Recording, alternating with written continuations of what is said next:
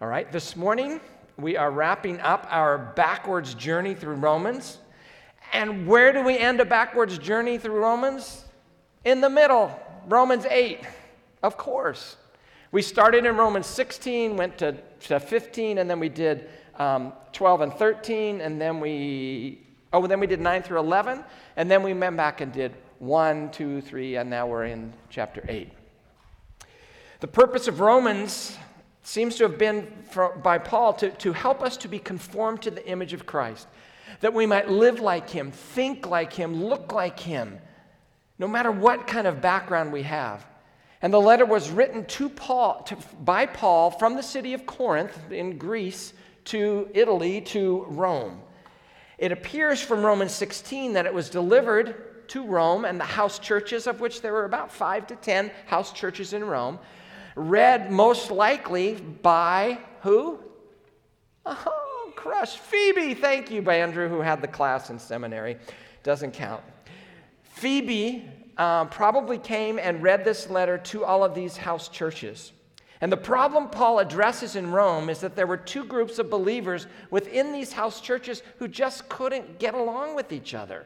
One of them said, if you're going to follow Jesus, you've got to follow the Torah, the Old Testament law too. You got to do all that stuff. And the other group said, you're crazy, that's nuts, we're not doing that, we're free in Christ. And they're not living either group as an example of their theology and their faith. And these one believers who said you didn't have to do it, they kind of mocked these people, made fun of them. And they would have these all-church dinners, and they would serve non-kosher food. I mean, that's not such a big deal today. We're having non-kosher food today, but nobody cares. But back then, when you're a Jew, coming out of this history of Judaism, and all of the structure and their lives, they're like, how does faith in Christ relate to all of that? And so Paul calls those who wanted to follow the law, he calls them the weak. The Jewish believers who've come to faith and are just trying to figure out, what does it mean to be Jewish and a follower of Jesus? And he calls the other group the strong. They are mostly Gentiles. There's some Jews in there. And they ridicule these Jewish believers, and they make fun of them. And they force them to eat. Whatever is put in front of the table, just eat it. And the weak won't have it, and the strong won't make any accommodations. That makes for a lovely church setting, does it not? So in Romans, Paul reassures the weak, the Jewish believers, you are in the stream of the election of God. But you've got to begin to learn. You look back in Romans 9 through 11 at some surprising turns of history. It's okay. This is another one of those turns. It's all right. You should embrace those moves. And they were also struggling because as Jews, it was kind of their thing to resist taxation. And the Romans had this new tax if you moved back in after they'd kicked you out, and they're just like, I'm not going to pay. He encourages them to pay. And so as the judge in Romans, this figure in Romans 2, the weak, they need to apply faith in Christ more radically to their lives. They needed to see that the sufficiency of Christ means that they're siblings with the Gentile believers.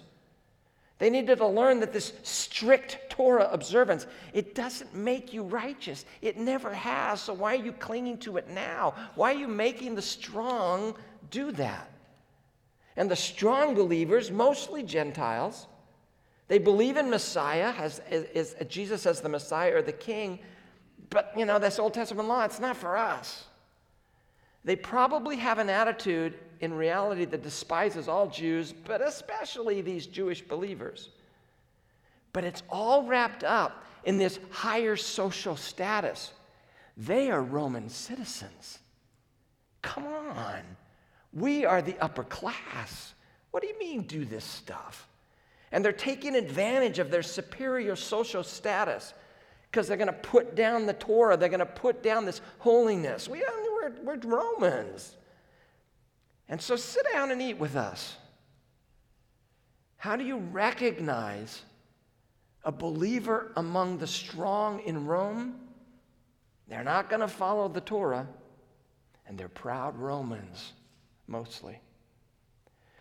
So the question and the issue we've been dealing with is, how do you read Romans well? How do we really understand what this book's all about? I think to read it well, you have to read it in light of that context. You really got to know Romans 14 and 15, where Paul gets to the nub of everything. Because once you let those chapters shape your reading of Romans, it solves some of the interpretive problems that you come on early on. See, this text is aimed at the judgmental, weak Jewish believer who sits accusing the strong of not really following God. To read Romans well, this solution has to be living your theology. You got to listen to Romans 5, 6, 7, and 8. You got to live that way. That forms the foundation for how you can get along with each other in Romans 15 and 14 and 15. You see, Romans 1 through 8, we often read it as some abstract theology. You could just shove it in the front of any book. Any of Paul's letters, shove it there, it fits. No, it has a purpose. It has a context.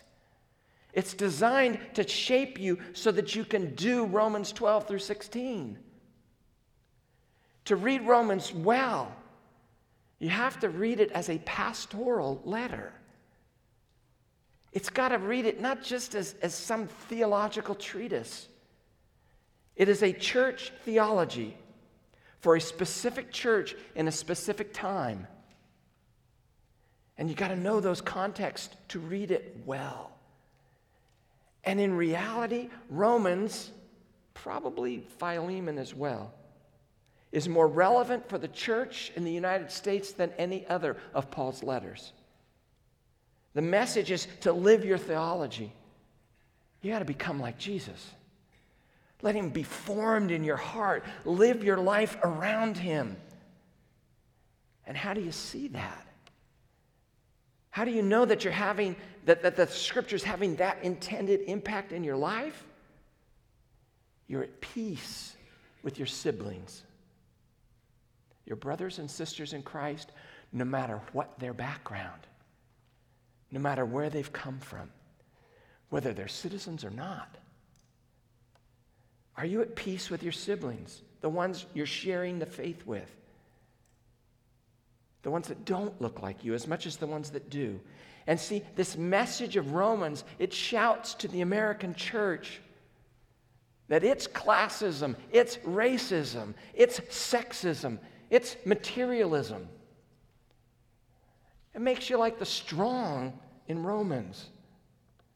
Do we, like the strong, cling to our social status? Do we, like the weak, draw boundaries for behavior? This is good, this is not, and you better follow the plan. Do we divide and conquer? See, the message of Romans is that the weak and the strong in our day, we both must surrender our claims to privilege and let Christ rule in our hearts. And if we're honest, as we've gone through this, who do we really think we are? We all think we're the strong. But are we? Probably not. You see, the message of Romans is that we have to surrender our claim to privilege and submit to a living faith. The last line of the book, Reading Romans Backwards by Scott McKnight, says this: "The way of Romans, however, is a challenge that seemingly most in America would rather ignore, choosing instead to fight about abstract theology." If Romans is just abstract theology and doesn't change who we are at the core of our existence and the way we get along with each other, we are not reading Romans well. So this morning we're going to end our study in Romans on a much happier note. We're going to dive into the last paragraph of Romans 8, which is probably one of the most familiar texts in the book of Romans, maybe in all of Scripture. But within the context of the letter, you can see how Paul is using these thoughts to say, get along with each other. Remember who you are and what you have in Christ. And it's a passage with which we are so familiar that we often just pass over the truths which they should startle us. if we're coming to them for the first time. Romans 8, verse 31. What then shall we say in response to these things? He does the chain in the first verses before that. If God is for us, who can be against us? He who did not spare his own son, but gave him up for us all, how will he not also, along with him, graciously give us all things? Who will bring any charge against those whom God has chosen? It's God who justifies. Who then is the one who condemns? No one. Christ Jesus, who died, more than that, who was raised to life, is at the right hand of God and is also interceding for us. Who shall separate us from the love of Christ? Shall trouble or hardship or persecution or famine or nakedness or danger or sword? As it is written. Where is it written?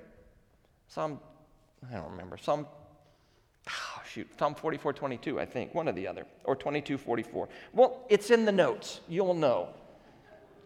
For your sake we face death all day long. We are considered as sheep to be slaughtered. No, in all these things we are more than conquerors through him who loved us. For I am convinced that neither death nor life, neither angels nor demons, neither the present nor the future, nor any powers, neither height nor depth, nor anything else in all creation will be able to separate us from the love of God that is in Christ Jesus our Lord. If nothing separates us from Christ, why does anything separate us from each other? But we hear Paul remind us in this text that we face death all day long. We are considered to be sheep on the way to be slaughtered. And then he says what? We're more than conquerors. Sheep that conquer. Whoa, that's unusual. Lions conquer. Bears conquer. Buffalo.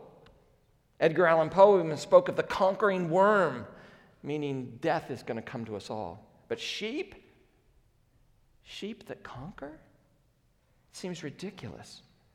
But we're a bunch of helpless sheep. We're a flock, and yet we have been made conquerors through him who loved us. And Paul describes the believer as a more than a conqueror. Out of a section where we've been battling with temptation and sin and struggle, this is a passage of victory and of hope. We need this paragraph. There are 5 unanswerable questions in this text. It actually begins with 7 questions. One's an introductory question. 2 ask the same thing. So we're counting them as 5 questions. And they talk about things that we might imagine to be able to defeat us. 5 things that might harm our lives. And each one is unanswerable because nothing can harm us. 5 unanswerable questions. Question 1. Who can be against us? Verse 31. What then shall we say in response to these things? If God is for us, who can be against us? That's the question the people of this world want answered. If there is a God, is he really for us? When Paul says if God be for us, he's not saying that maybe. It's really actually saying since God is for us. You could translate it because God is for us. And there's no more fundamental truth than this in the Scriptures. God is for us. He's not against us. He's not neutral toward us. God is for us. All that he is and has and does is for us, his people. And even when it looks in life like God is against us, he's not. He cannot be. Nothing can defeat us. Question 2, will God hold back on us? Okay, sure he's not against us, but what if he gets tired of us? What if he goes on vacation? Everybody needs a rest.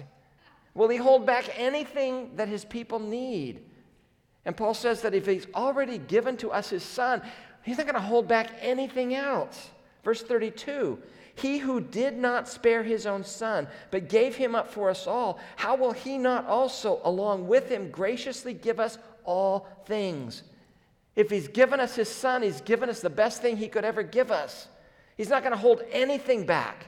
You go to the jewelry store to buy a ring, and you to pick out your ring, and you get the ring, and you're paying for it, and you say to the jeweler, well, can I have the box that it came in? What's he going to say? Oh, no, you can't have the box. You bought the ring. You get the box. He's given us his son. He's going to give you everything else. He won't hold back food. He won't hold back water, a job. He won't hold back answers to prayer. He's given us the greatest. Why would he withhold the least? Question 3. We're going to move quickly because we got a long way to go. Who can successfully accuse us before God? Verse 33. Who will bring any charge against those whom God has chosen? It's God who justifies. Can anybody bring a charge and make it stick? No. Satan could come into the court and look what they did. You know where they went last night? You know what he said? You know who he was with? Did you see that? God says they're justified. Doesn't matter. Because God is the one who says we are righteous. Can the law bring a charge against us, weak believers? No. Because God justifies. Can Satan? No. Can our conscience? We let it. But can it? Is it able to succeed in doing that? No. Because they've been cleansed by Christ.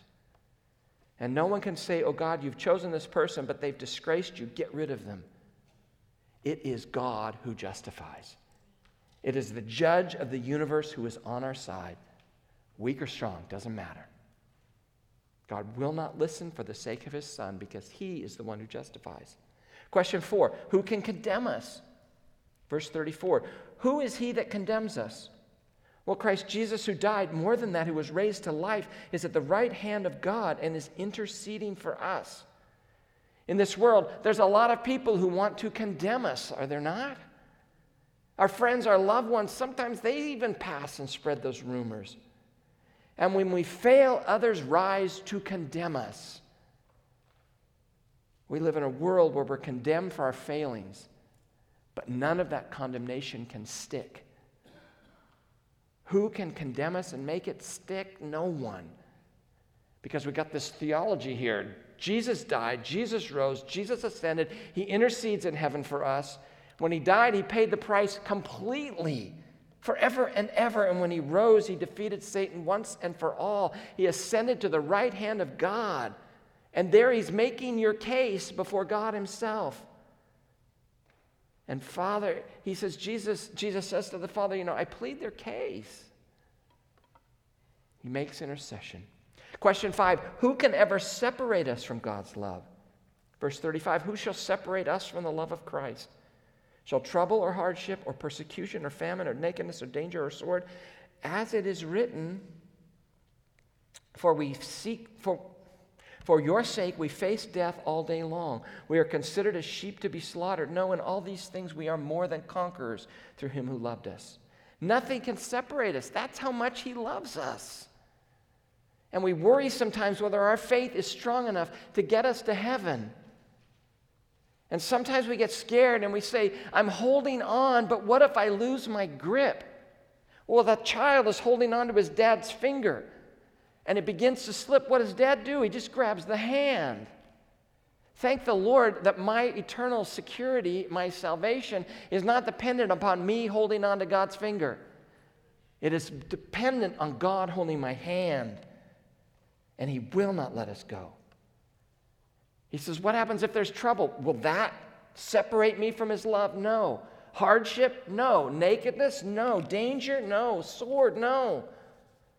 And all of those things can and have happened to the people of God. Are they ever separated from his love? No. You might face persecution. You might face trouble, the sword, nakedness, living in famine, persecuted for your faith. But Paul says this in Psalm 44:22. For your sake we face death all day long. We are considered as sheep to be slaughtered. You see, that can happen to us. And martyrdom is a terrible reality for many or some believers. Not everybody lives like we do in the South Bay. Not everybody who loves God has a lot of money. Not everybody around the world who loves God has a really good job. Not everybody around the world who loves God could get in a car and just drive away. But even though we face death, we are conquerors. Trouble can take things away from the people of God, but they never take God away from us. That is why we are overwhelmingly conquerors in the worst life brings, because Jesus truly is enough. And in spite of the difficulties of life, in spite of the difficulties of learning how to treat one another as siblings, you can know for certain, you can be totally convinced, beyond a shadow of a doubt, that God's holding your hand and you're secure when you die. And you can be as convinced as Paul because you know your sins are forgiven. Not only are you justified, you are more than a conqueror. Therefore, you are eternally secure. And what do you say to all of this? Paul says some things about that. He comes to the end of this section and he says, okay, these are the 5 questions and I've dealt with them.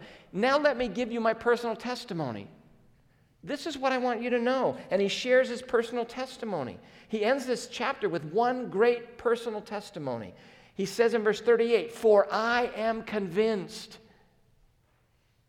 Now, these verses may seem complicated, but in reality, what he's saying is, I am convinced that nothing can separate us from the love of God.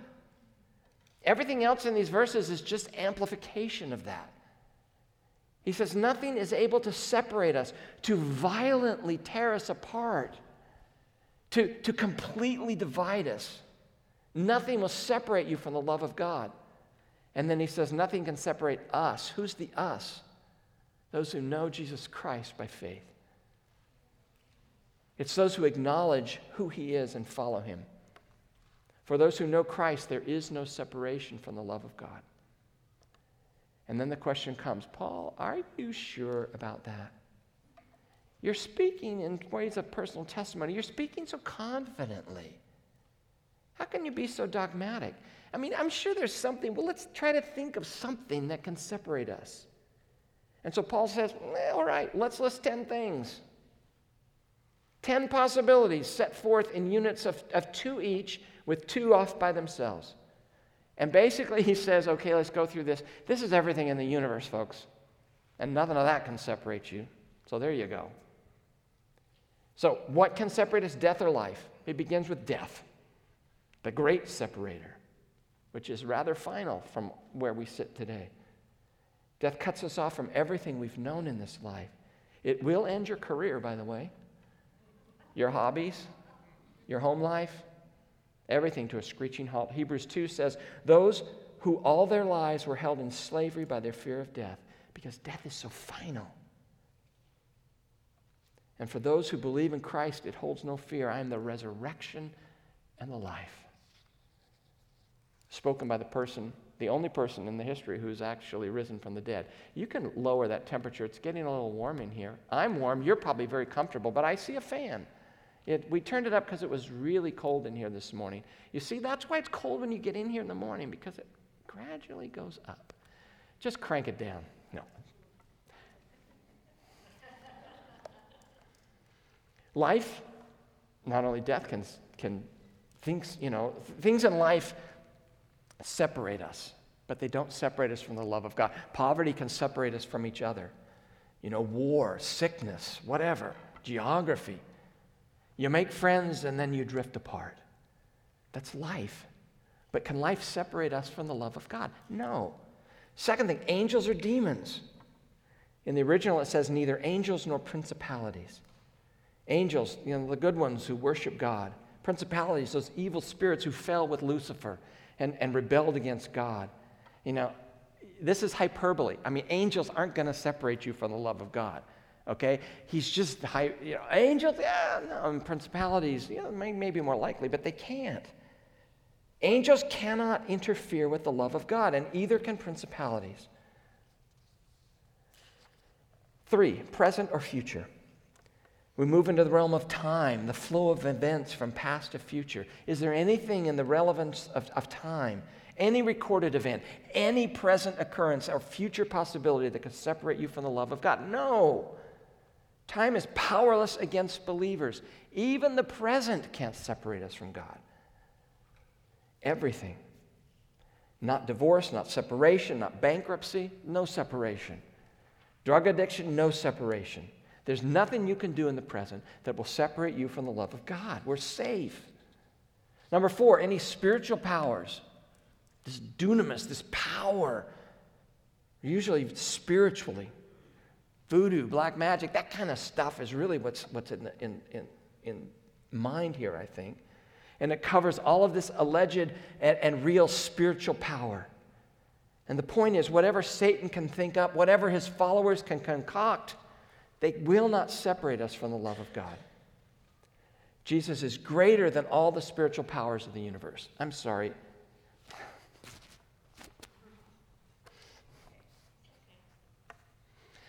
My dad's in the hospital, so someone should, I don't know, let's not answer the phone. We don't want to go there. Okay, 5, height or depth. I can turn it off this way, can't I? There we go. Stop buzzing. Okay, height or depth. This final match pair, Paul turns to the realm of space, to height or depth.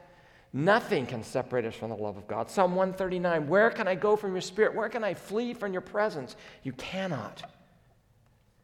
You go up to the highest of heavens, and you will not be separated from God. You go down till you're finally in hell, still not going to separate you from God. There's nothing that can separate you from his love. Then he says, number 6, nor anything else. Final category.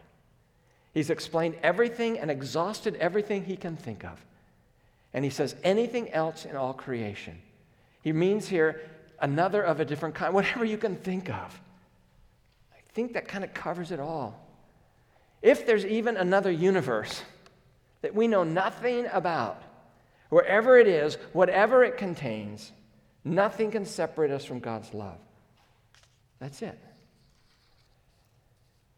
But sometimes people say, well, what if I want to separate myself from God's love? What if I want to take myself out of the picture? What if I decide to do it? What if I decide, I don't want to be a follower of Jesus anymore? Which is a good question. But what does the text say? The text says, any created thing. Are you a created thing? Last I checked, you were. Then even you cannot separate yourself from the love of God. Why? Because those whom God loves, he loves forever. Those whom he saves forever. Those whom he justifies forever. If you have by faith come to Christ for salvation, he will never cast you out. And he will never allow you to cast yourself out. Paul says, I am convinced. I am persuaded. I am certain that these things are true, and nothing in the universe can separate the people of God from the love of God. And what are the grounds of his persuasion? Just not it doesn't feel right if that could happen. It's not sentimental optimism. It's not it's all going to be happy ever after. But it is based on the fact that God loves us, and he proved that love when he sent his son to die for us. The cross proves the love of God. And Paul says, I am persuaded. I say to you, I am persuaded. Are you persuaded? Are you convinced? Can you truly say, I no longer have doubts. I know that God will keep me safe to the very end? Because if you're not certain, it's because you're looking to yourself and not to Jesus. Take a look at Jesus, a good look at Jesus, and be convinced. I am persuaded, and I'm glad that I am. And you can see how this just applies then to the weak and to the strong. Why are we having such disagreements? Because we're all fully persuaded and convinced of the same truth. What else really matters? But it comes down to, are you convinced? Have you trusted Christ? Do you believe that what he did on the cross provides justification, declaring us righteous for all time? Let's pray. Father, we thank you this morning for your goodness and for your grace. That out of these small house churches comes a truth which can change our lives today. That we will wrestle, do we really believe? Have we put our hope and our trust in a Savior? And because of his love for us, we can be secure. That we can know where we're going, where we're headed, and we can get along with each other as we move to the future. But Father, I pray that those, if they've never come to know Christ, today you would prick their hearts, that they might listen to the Spirit, that they might believe. That's our hope and our joy. In Jesus' name, amen.